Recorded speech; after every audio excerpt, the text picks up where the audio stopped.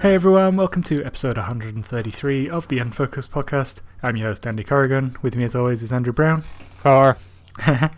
And Tori Wassenaar. Howdy, howdy. And this week we're going to talk about Iconfall and Andrew's wrap-up of that game. We're going to talk a bit about Hyrule Warriors Age of Calamity, which was quite calamitous for one of us. We're going to talk about the Game & Watch Super Mario Brothers colour screen thingy, and just some other chit-chat about the things we've been playing. So with that, let's get on with the latest Switch news.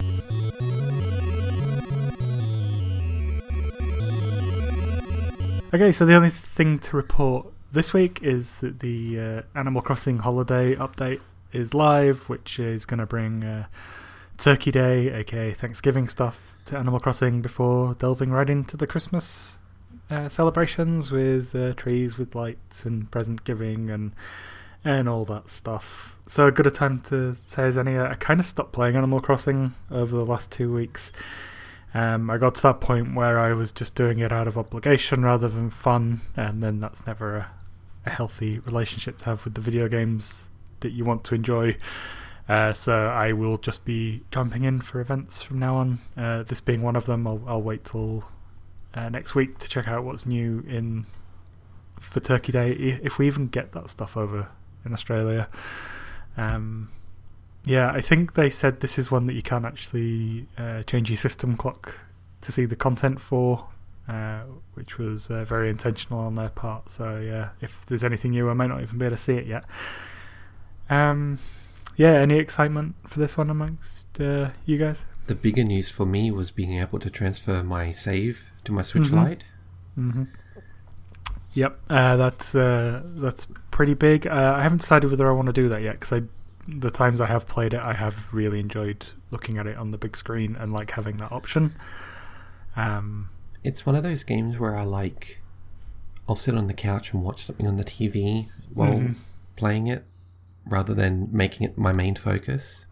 That is a very fair shout, but then again, also my main Switch is also a portable, so I can still play it portable.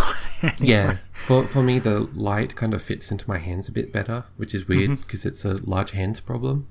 Yeah, but the Switch Lite kind of just fits in the palm of my hands, more comfy. Whereas the big Switch, just because Animal Crossing is the sort of game where you lose track of time, and so I always got like hand cramps playing it for too long handheld on the big Switch. So, but I think I can transfer the save back. I just don't want to make a habit of doing that too often.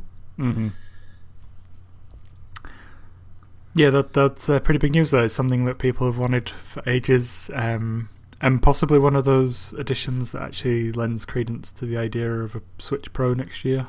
Hopefully. Yeah, Andrew is the only American on the show, token American. Thanksgiving is a thing that's completely lost on us, so is this something you're looking forward to delving into on Thanksgiving? Well, I'm a bad American because Thanksgiving is completely lost on me, too. I think it's a wasteful holiday with bad food, and I'm not a fan. But I joked about it on Twitter earlier this week that for people outside of America, it just looks like a Christmas dress rehearsal.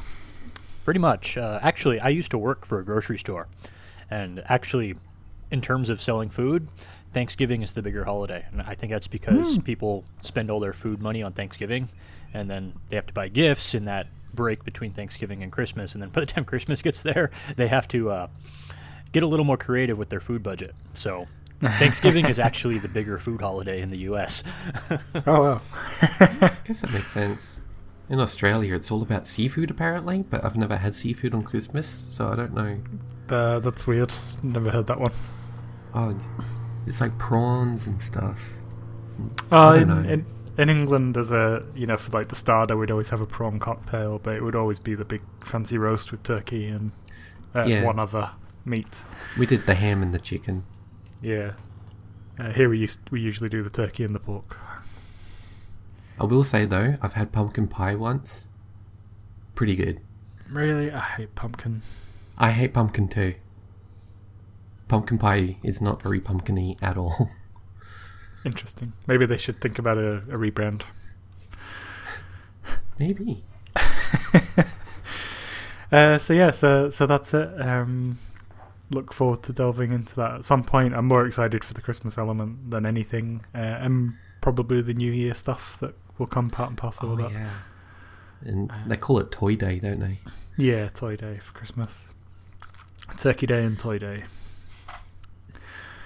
So that's it for the Switch news. And with that, it's time to move on to updates from the previous episode.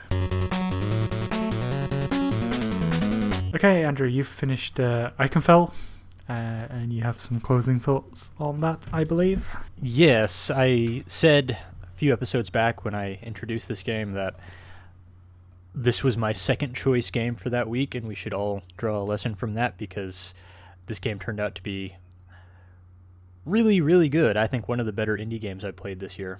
Certainly going to be on my top 5 list at the end of the year. And I never stopped enjoying playing it. It's just a great environment to explore, this magic school called Iconfell, and you play as a girl named Marit, who is an ordinary, basically a muggle. She doesn't have any magic powers until she gets to the school, then suddenly she does. And part of the mystery of the game is discovering why that happened. And I just really enjoyed the combat systems in this game. I never stopped enjoying them. Although once I did get a full party on the field, the difficulty really went away. I would often have to retry a boss 2 or 3 times to get past it at the start of the game. By the end of the game, even all the way up to the final boss, just first attempt. Like, I had to put in effort, obviously, but I don't want to miscast this game as being too easy or easy in the first place. I definitely had to try to get past these bosses, but I did get to a point where I was just able to get past them by applying some strategy and by building my characters intelligently. But the thing I really want to mention with this game is the music. I think that's might be the best element in this game. How surprising the music was, because it starts off as just kind of this 8-bit knockoff, kind of higher quality 8-bit music than maybe you expect. Then suddenly it starts throwing, I don't think it's live instrumentation, I think it's still synth instruments, but it elevates it from beeps and boops to like real synth instrumentation. And then you get into some fights that just have lyrics and backing tracks to them. Like one of them, even though this is set in a magic school called Iconfell that never references the real world, one of them, it has a rap that talks about Bob Ross and Martin Luther. So it's a unique soundtrack, and I really enjoyed it. I highly recommend this game if you're into indie RPGs, because this is one of the better ones this year. I noticed on the notes you had it pegged as a Harry Potter fanfiction. Like I said, I've got nothing really to add to that other than if you want to watch something without supporting a transphobe that's of a similar vein, I highly recommend Little Witch Academia on Netflix, because it's amazing, and as far as I can tell, there's no relation to transphobia with their creator. So yeah, check that out as an alternative for the Harry Potter thing. Yeah, like, I don't want to make that sound like a negative thing where I'm comparing it to a Harry Potter fanfic, but the similarities are impossible to deny. Like, the main character is one half of a sister duo. She's the younger sister. They both have red hair. One of them is a witch. One of them is a muggle. That's Lily and Petunia. That's straight out of here. There's the groundskeeper, who's really big and hairy. That's Hagrid. I could go on and on and on and on about this stuff that just went, isn't this Harry Potter? But then they really went their own way with it. Like, by the end of the game, it really was the super... Excuse me. By the end of the game, the similarities to Harry Potter were very superficial, whereas at the start I was like, this is a Harry Potter fanfic. So I don't want that to come across as like me bashing the game or saying that's a bad thing. That was just my immediate impression was, a lot of this reminds me of Harry Potter. So, and like as I mentioned in the last episode, a lot of the characters have a variety of gender identities, and like there's seriously... Once you get into the castle, there are no straight male relationships in this game at all, which I kind of loved, because like, I can play any other game and invariably I'll be playing as a straight male main character. In this game, it's like all the characters that should have been in those games have kind of found refugee status in this game, and I loved that. Yeah, that's cool. yeah, so this also sounds like a good alternative to Harry Potter. Yeah, so that's that. For me, the other thing I wanted to really raise was, so I've been continuing with Skyrim until Hyrule Warriors turned up. That's on the back burner till that's finished. Yeah, just got off of Morrowind, and I've been following the main quest a little bit more. But the thing that I kind of accidentally played this week was Diablo 3. I booted that back up on a whim on my Switch Lite. Loaded up my launch campaign Necromancer, who was level 54 or thereabouts after I finished the main campaign, and I went into the adventure mode, which Andrew yelled at me umpteen times to play when it first came out. And yeah, so I thought I'd have a crack at hitting the level cap, and I've done that with my Necromancer. So the adventure mode is, as you advised me before, it takes the base campaign maps, but gives you very little bite-sized but rewarding chunks of it to play through. There's like things called bounties on each world map area, and there's like 5 on each, and some bosses if you want to beat them. And it's just such a quick, breezy way to level up your character. Like, I was seriously getting a level every bounty, which really suits the way I'm using the Switch Lite at the moment, which is if I'm just waiting for something in the house or playing for 10 minutes before bed, I can just grind up a couple of levels and then move on and pick it back up the next day. But I found when I went back in, the difficulty was really trivial, so I did a thing I don't tend to do in these sorts of games, and I bumped it up a level to the harder one, and that was still trivial, so I bumped it up to expert, which is the highest it would let me have at this point. And yeah, so I had the level cap hit within like a day, and then did a couple of the Paragon levels, which I believe are points that carry across all your characters. But I wanted to start a new character just for, start at the beginning again, build up the loot and sort of figure out what best loot fits that and go through all those rhythms. So I started a Crusader, and that's been a lot of fun. I'm already up to like level 25, so the difficulty's starting to become trivial again, so I'm at that point where I'm probably going to bump up the difficulty and speed up that leveling process. It's kind of become a little obsession now. Like when I start doing a world's bounties, I can't stop until I finish that world's bounties, regardless of if I move on to the next ones or not. The other thing I was finding with the Crusader was that bosses were taking forever and a day to go down. Like, they weren't difficult, they weren't really damaging me, and I was healing like constantly because of my gear. It's just the fights were taking forever. You mentioned when we were talking about that the Blessed Hammer would help heaps, and you weren't kidding, because that has, again, that's been a large factor as to why the difficulties just suddenly become really trivial. So that's probably the reason why I'm going to bump it up again. But I can't wait now to hit the cap on this one and play as someone else. I'm going to try and alternate it between like a melee character and like a mage style character. It just Diablo, this adventure mode just really suits that pick up and play aspect of it, which is ironically the thing that put me off trying this mode for quite a while. So that's that. I'm loving Diablo again. It's really cool. I did just see a news thing on the Switch page. They've just done another season 22, so there's other reasons to jump in as well if you're still interested in this game. That's about it. That's the non-new stuff. Let's jump on to the stuff we've been playing this week.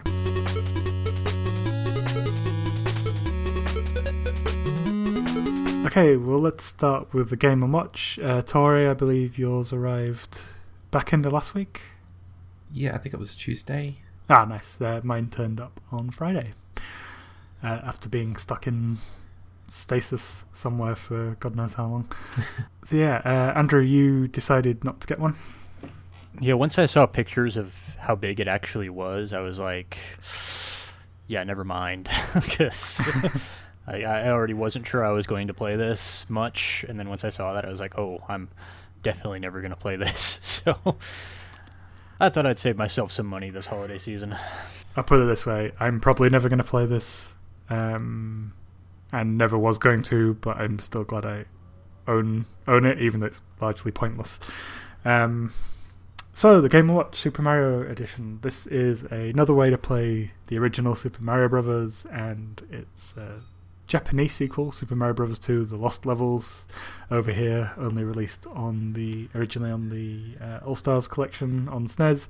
It's basically just a Game & Watch from back in the day. You can look at the time and play these other games. It's also got the old Game & Watch game Balls, where you play as Mario juggling and you have to try and get the hands in the right spot to catch the balls, and there's no way this is sounding safe for work, but okay, I'm just going to progress through it. Remember classic Sega Mega Drive game Balls? Yeah, that was pretty good, and that was the answer to not having Virtua Fighter on the Mega Drive at that time. And then they did do a 2D Virtua Fighter, which made no sense because that was all about the 3D space. Anyway, I digress. Yeah, there's not much you can say about it other than that it's a nice collectible, and you can tell that's the case because I'm going to praise the packaging because it is really awesome. It's got the retro style cardboard. It looks like the old Game & Watch boxes. It's got this lovely plastic sleeve with Super Mario details imposed over it, and it's currently on my shelf sat next to my original Legend of Zelda clamshell Game & Watch. There is some stuff hidden away in it. In the time mode, there's a bunch of Easter eggs. You can change the stage for the time and the way the blocks look. And if you hold the A button for 5 seconds, you can see a video called The Mario Drawing Song, which teaches you how to draw Mario with some simple steps.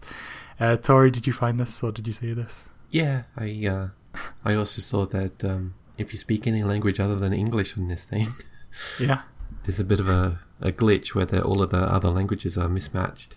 Oh wow, okay. Yeah, and they can't update it, so I didn't see that. But yeah, that's cute. I'm probably going to cut in that song right now. It's only 30 seconds, so you'll get to hear it for yourselves, but it's kind of funny and cute. Take a page and a pen, draw a big mushroom and an egg, then 2 more. Draw a cloud under here, now we'll add some coins. 1, 2, 3, 1, 2, 3. Draw a hill at the back with a rising sun and a little man there. It's me, The only legitimate gameplay criticism I have about the device itself is that because it's got rubber buttons, much like the old Game & Watches, those aren't really the ideal for the hyper precision required for some of the difficult levels of the original Super Mario Brothers, let alone Lost Levels, which is just it's basically an early trolling game. Yeah, that was the only thing that I found negative about the device itself, which it's not a fault of the device. It's built to spec. It's built to be like an old Game & Watch. It just doesn't particularly suit that game very well. I've been falling into pits a lot. Yeah. A handy tip for people who aren't great at Super Mario like myself: if you hold down the A button on the start screen, you get infinite lives. Oh. One thing I didn't check, does it still have the infinite continue cheat? Infinite continue? Yeah, it's a thing that barely anyone has ever heard of, but when you die in Super Mario, if you hold a certain button combo, I can't remember what it is, I think it's just holding start, while it goes through the death rows, it just puts you back into the level that you were at. I don't know about that, because there's not really a start button. Yeah, I wonder if there is an equivalent. It could be. I mean, maybe it's the infinite lives cheat. Yeah. I also heard that if you beat the game, you can go into hard mode, but it's permanently unlocked. Oh wow, okay, that's cool. It's a mode that you can select on the start screen after you beat the game once. Oh, okay, that's really cool. Has anyone, have either of you played Lost Levels all the way through? No. Because I haven't. No, Andy, I'm not a god.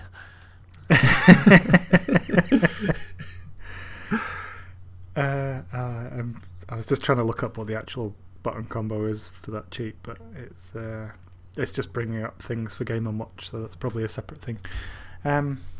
So that's that. It's utterly pointless, but I'm glad I've got one. What about you, Tori? Yeah, I'm actually using it as like a bedside clock, just keeping it plugged in. Yep. Though I have to turn the sound off because every now and then the coin Easter egg where it turns all the blocks into coins, that'll just randomly activate, and I just get woken up by bling bling bling bling bling bling. So that's not good. It doesn't have an alarm, does it?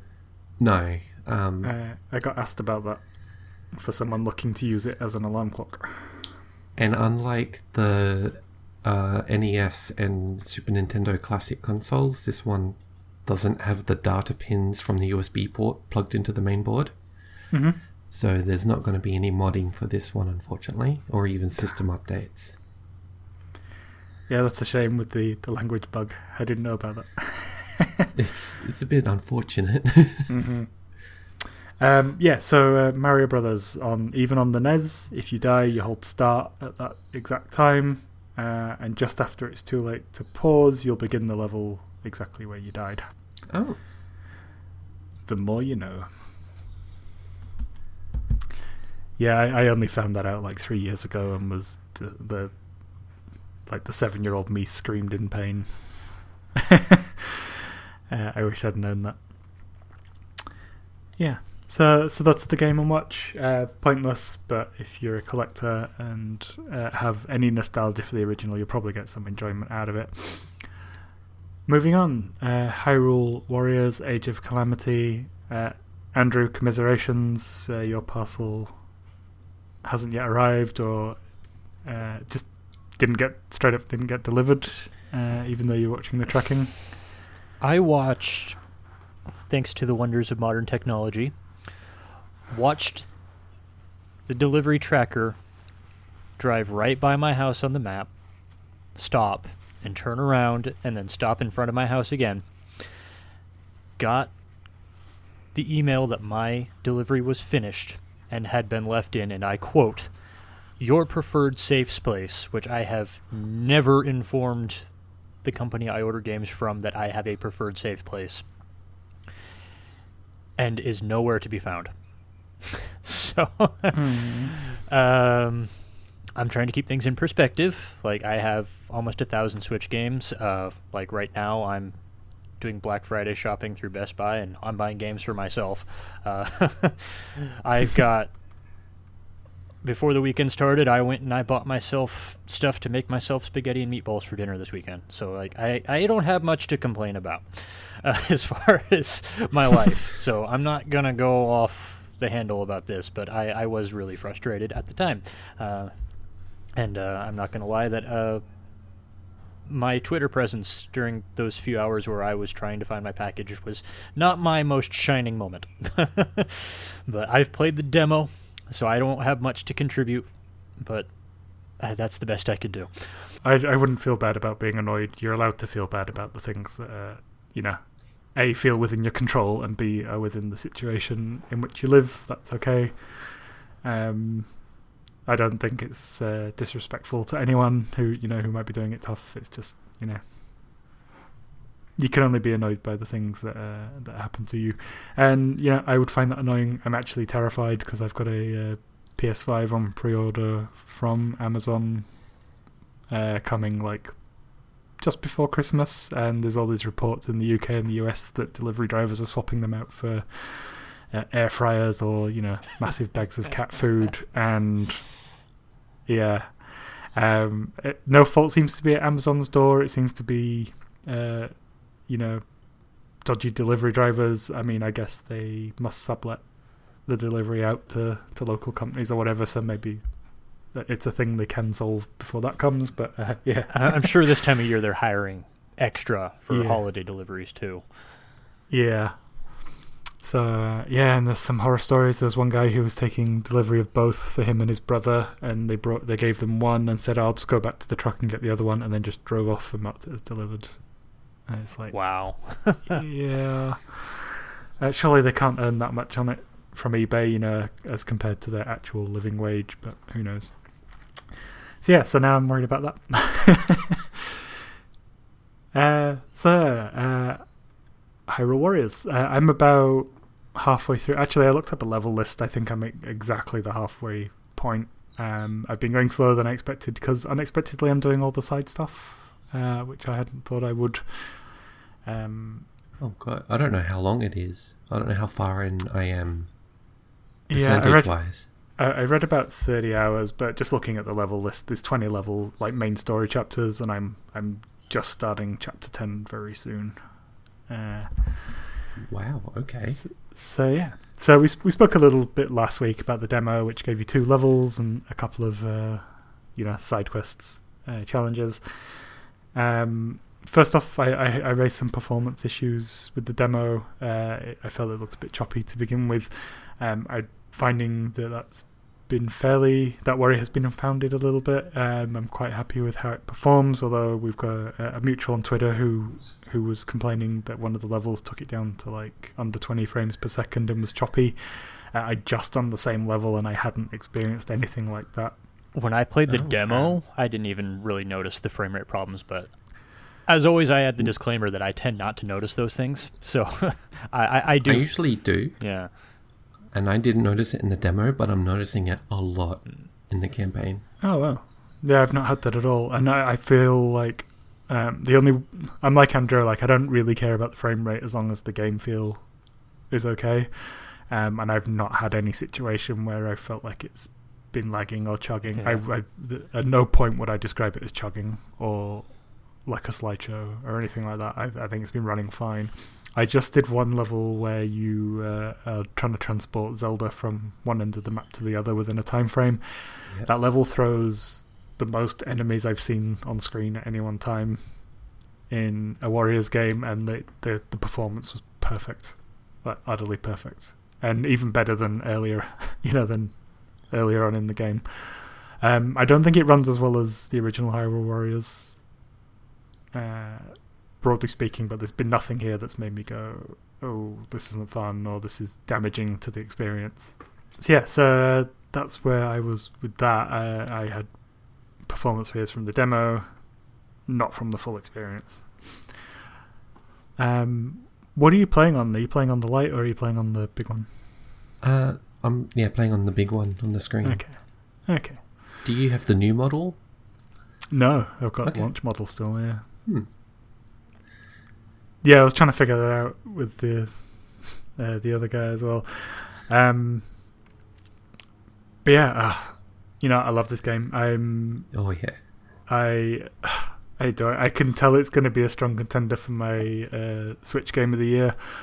I don't want to be one of those people that picks the last game they played, because that happens a lot where it's just this one's fresh in my memory and I liked it a lot. That's Game of the Year.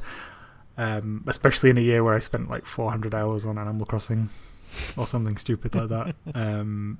But this game is so much fun. It's largely down to the combat, which, as you expect with Warrior games, is simplistic but fun as hell and flashy, and it's never not enjoyable. There is a lot of people that misunderstand what Warriors games are about and go, oh, the combat's really simplistic, it's rubbish. Whereas the combat isn't the point.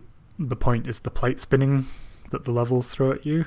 Yeah. The sudden change in objectives and that sort of thing, and how to deal with it and how to manage your people and where they are so you can use them effectively should something else crop up. That's the point rather than the combat itself. But the combat itself is really, really, really incredibly fun. One thing that I've seen in a lot of the reviews for Age of Calamity has been this idea of a thing called 1 versus 100, where it's you're one character and you take out 100 enemies at a time, and the gameplay that comes about, with that idea, which I think is a lot more evocative than just calling it Musou.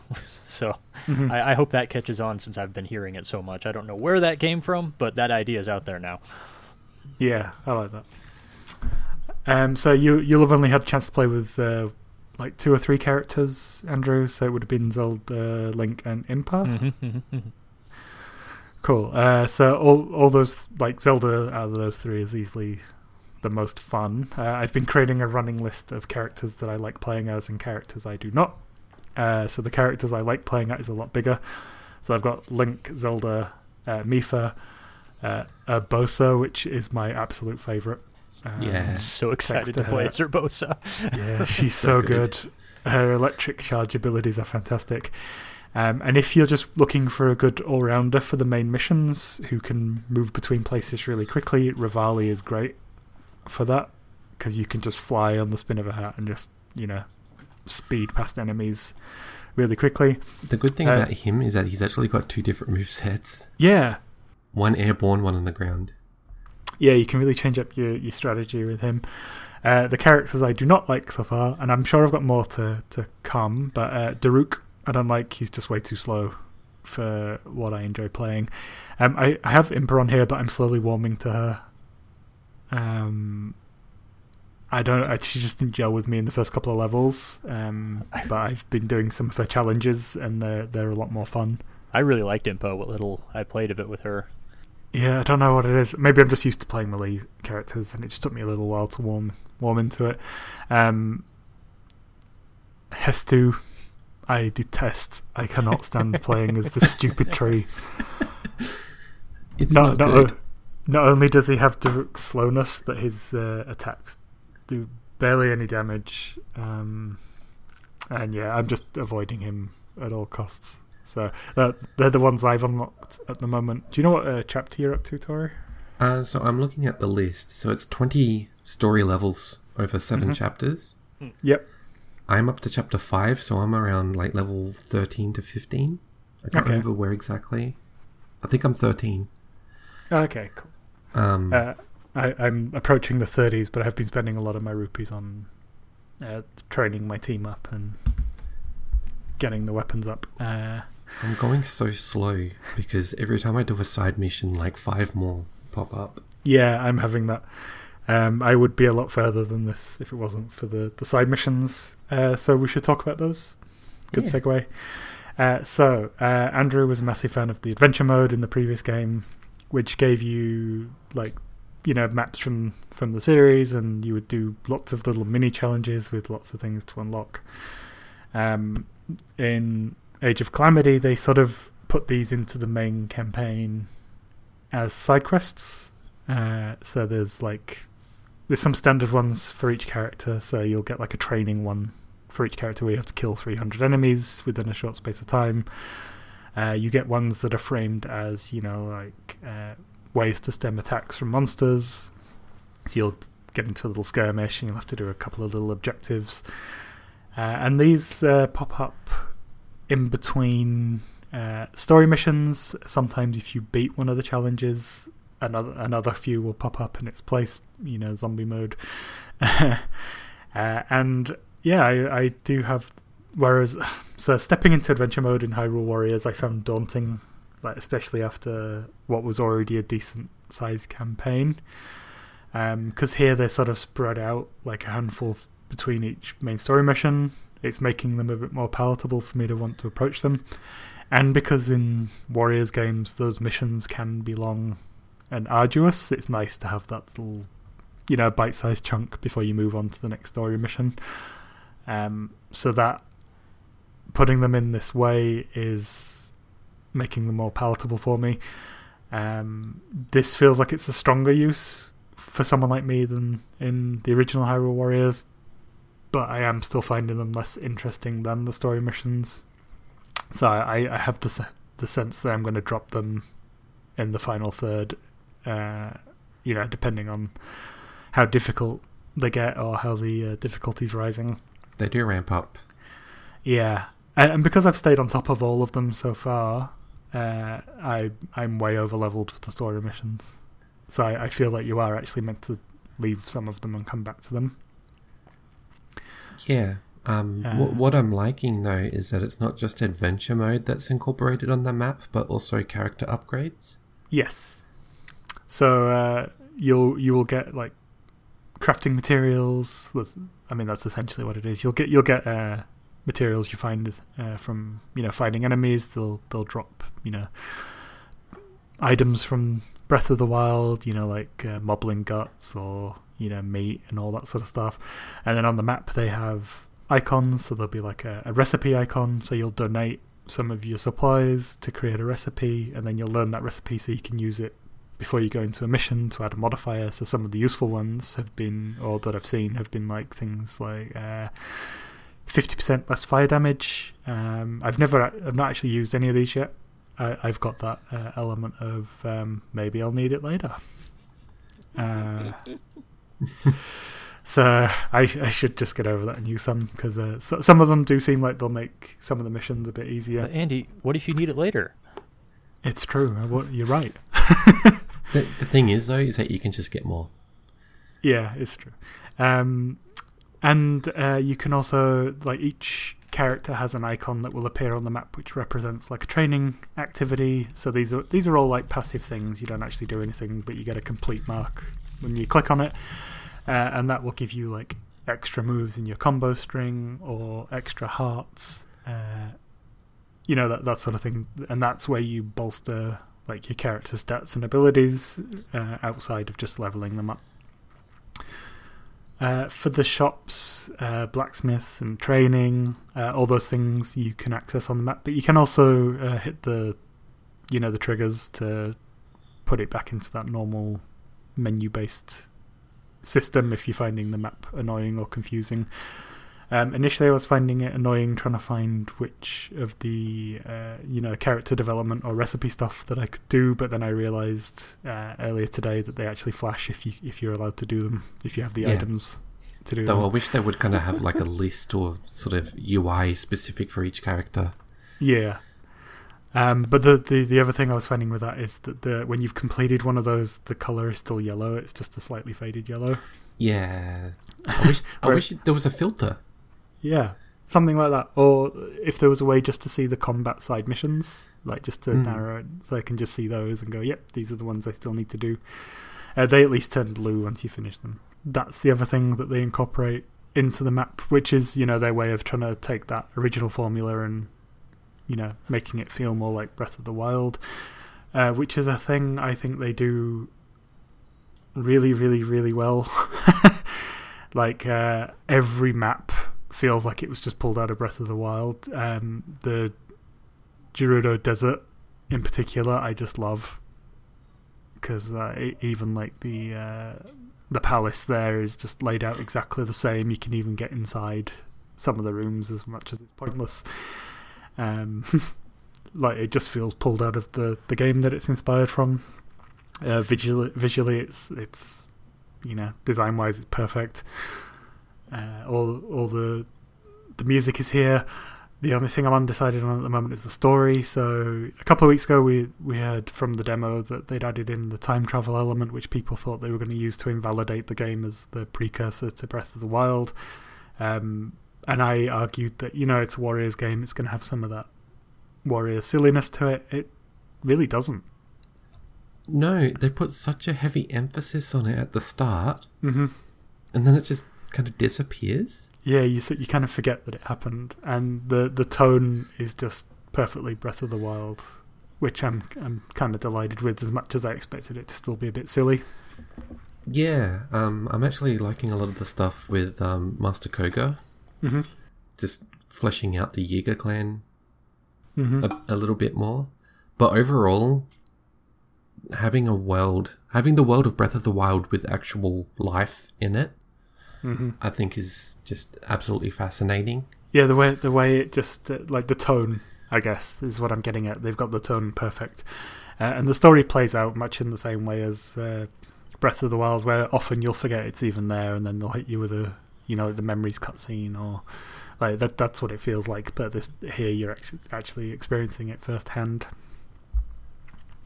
Yeah. But yeah, the levels are just, if the layout is there in Breath of the Wild, then the layout exists here.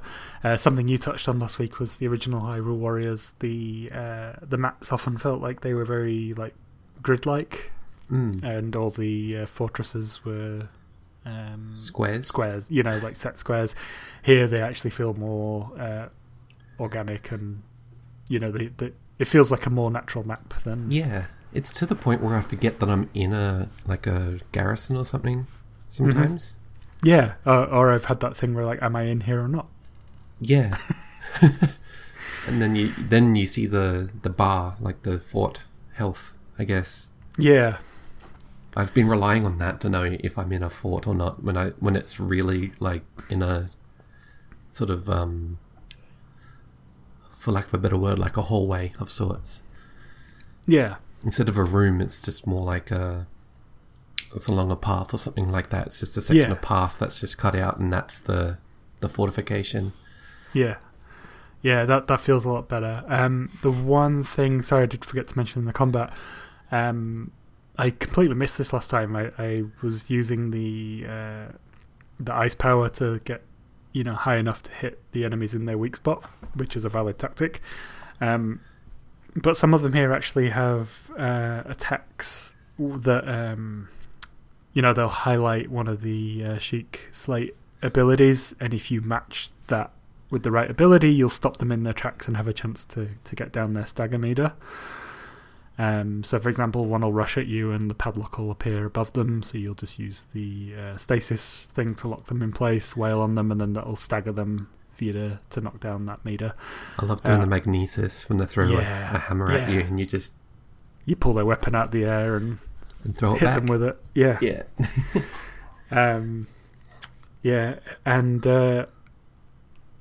I think the combat here is a lot more involved than the original Hyrule Warriors, where I feel like I was just going through the motions a lot, hacking and slashing, whereas here feels like I have to pay more attention and react to what the enemy's doing more.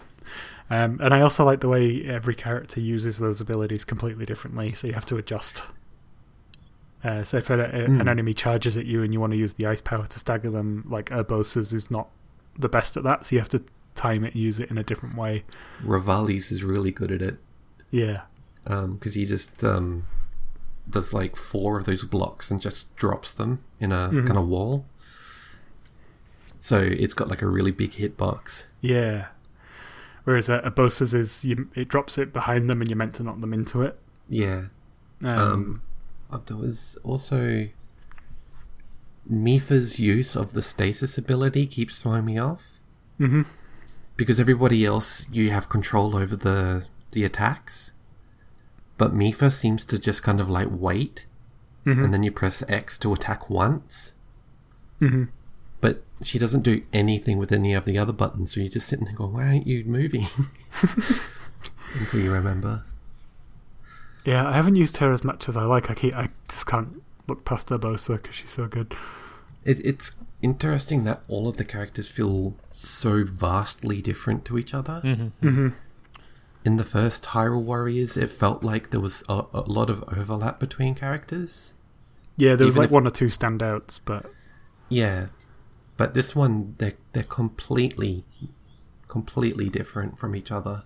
Mm-hmm. Well, I would say that's true of the entire Warriors series. They have that reputation where all you do is press the Y button until you win, which is not true. There's a lot of differentiation between the characters, and especially in Hyrule Warriors, that's true to some extent, especially with Link. And I think that's one of the game's bigger problems is it's so easy to play as Link, and Link is so idiot-proof to play as him that it gives a bad impression of the depth of the other characters. But almost every character has some unique mechanic to them that you really have to learn how to use it effectively to really excel at playing as the character. And it's sounding like Age of Calamity. They're really stepping out and making it so that way you actually have to learn this versus just...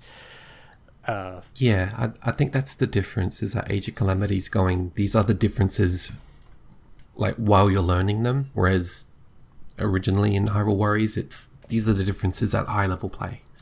Mm-hmm. You can play most of the characters pretty similarly in the first one, but this one, I'm trying to think of an example, doing just mashing Y with Zelda will not get you that far at all. A lot of her combos are actually with the X button. Yeah, you have to mix it up. And then also, And, every character has like a special trigger attack that they use with the ZR trigger, and hers will actually activate the rune she's using, since she uses the Sheikah Slate as her basic weapon. So like at the start of the combo, she's using, I think it's Magnesis to drag an iron block around. The second combo is Cryonis, and then the third combo is she'll have a remote bomb out that she's hitting enemies with. So then if you hit X on the remote bomb, then she'll fling that out for the end of the combo, and then you can hit the ZR trigger, and that will make the bomb explode. So there's actually a lot of depth to, especially with Zelda, to these combos. Yeah, Y is like selecting which rune, and then X is where you like develop the combo, and then you finish with ZR at any point in the combo. yeah, it's almost like Killer Instinct style. Like where do you end the combo to do the most damage? Yeah. But they all have different ZR functions as well. Like Urbosa will charge her lightning. Daruk will explode any magma that he creates, or any rocks that he creates in his combos.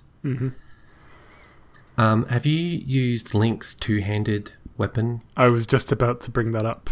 So if you use a heavy attack with a two-handed weapon, you sacrifice part of your health temporarily, which is a really good risk-reward thing. And if you collect food while fighting, you can buy that back. But yeah, that's a really interesting way to play. I haven't used it too often because I've just got the Master Sword and it's way overpowered.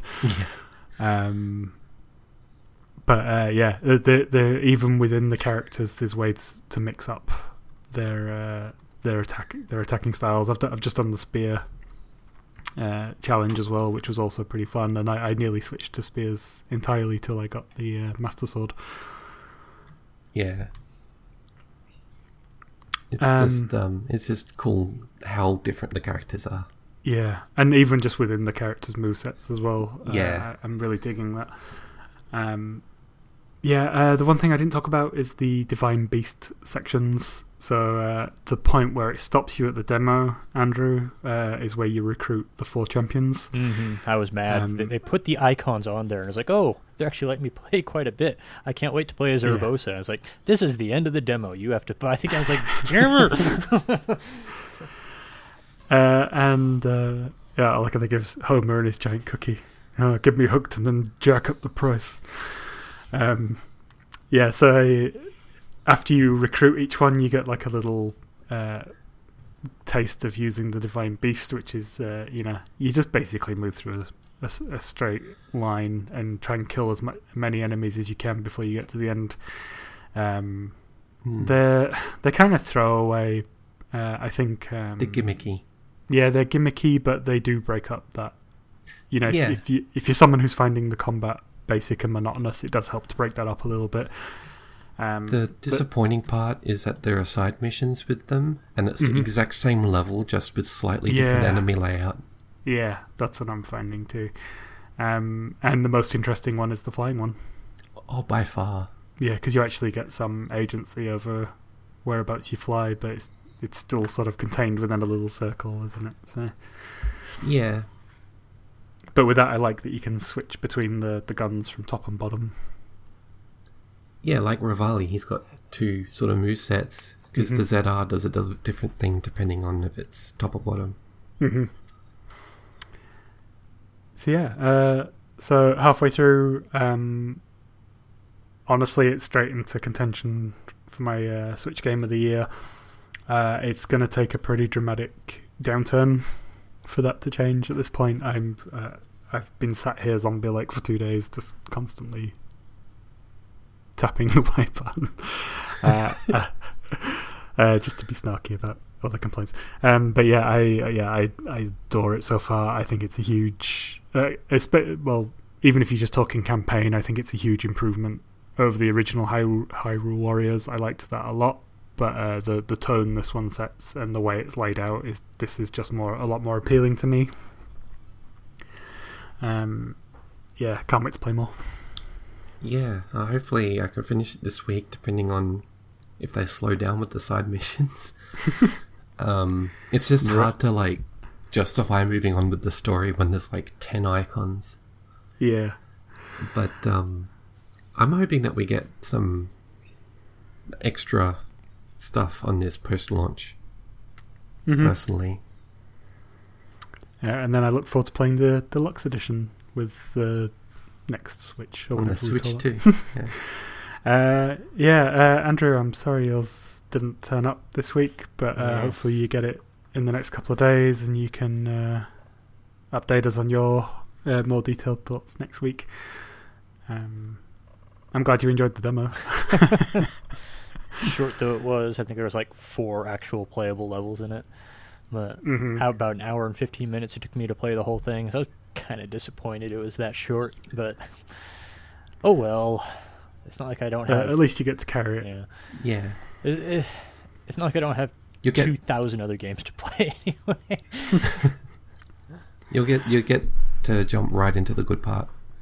Yeah, collecting all the champions. Yeah, but actually, when I get my physical copy, I'm actually going to start over with my save file because I want all my playtime to be accurately represented, even though it's only an hour. This is the kind of person I am.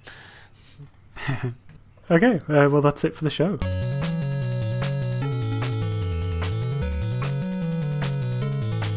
Okay, folks, what are we playing in the coming week? Andrew, we'll start with you.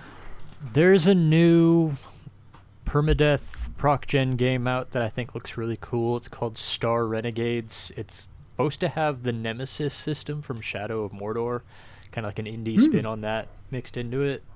So, I don't know. I need to play something next week, and that might be it. But I might play something else instead. Because I have too many of those games that I haven't finished, and I just can't justify buying another one. Tori? Age of Calamity. Just gonna get as many of those side missions done as possible. So I'm going to finish Hyrule Warriors, Age of Calamity. The way I'm going on it, I can't envisage that I won't have it finished by the weekend.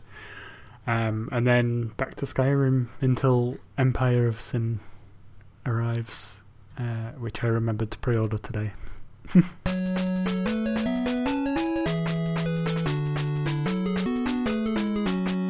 Thanks for listening to this episode of the End Focus Podcast. And if you enjoyed this episode, please leave us a review on iTunes, because that really helps us to get noticed.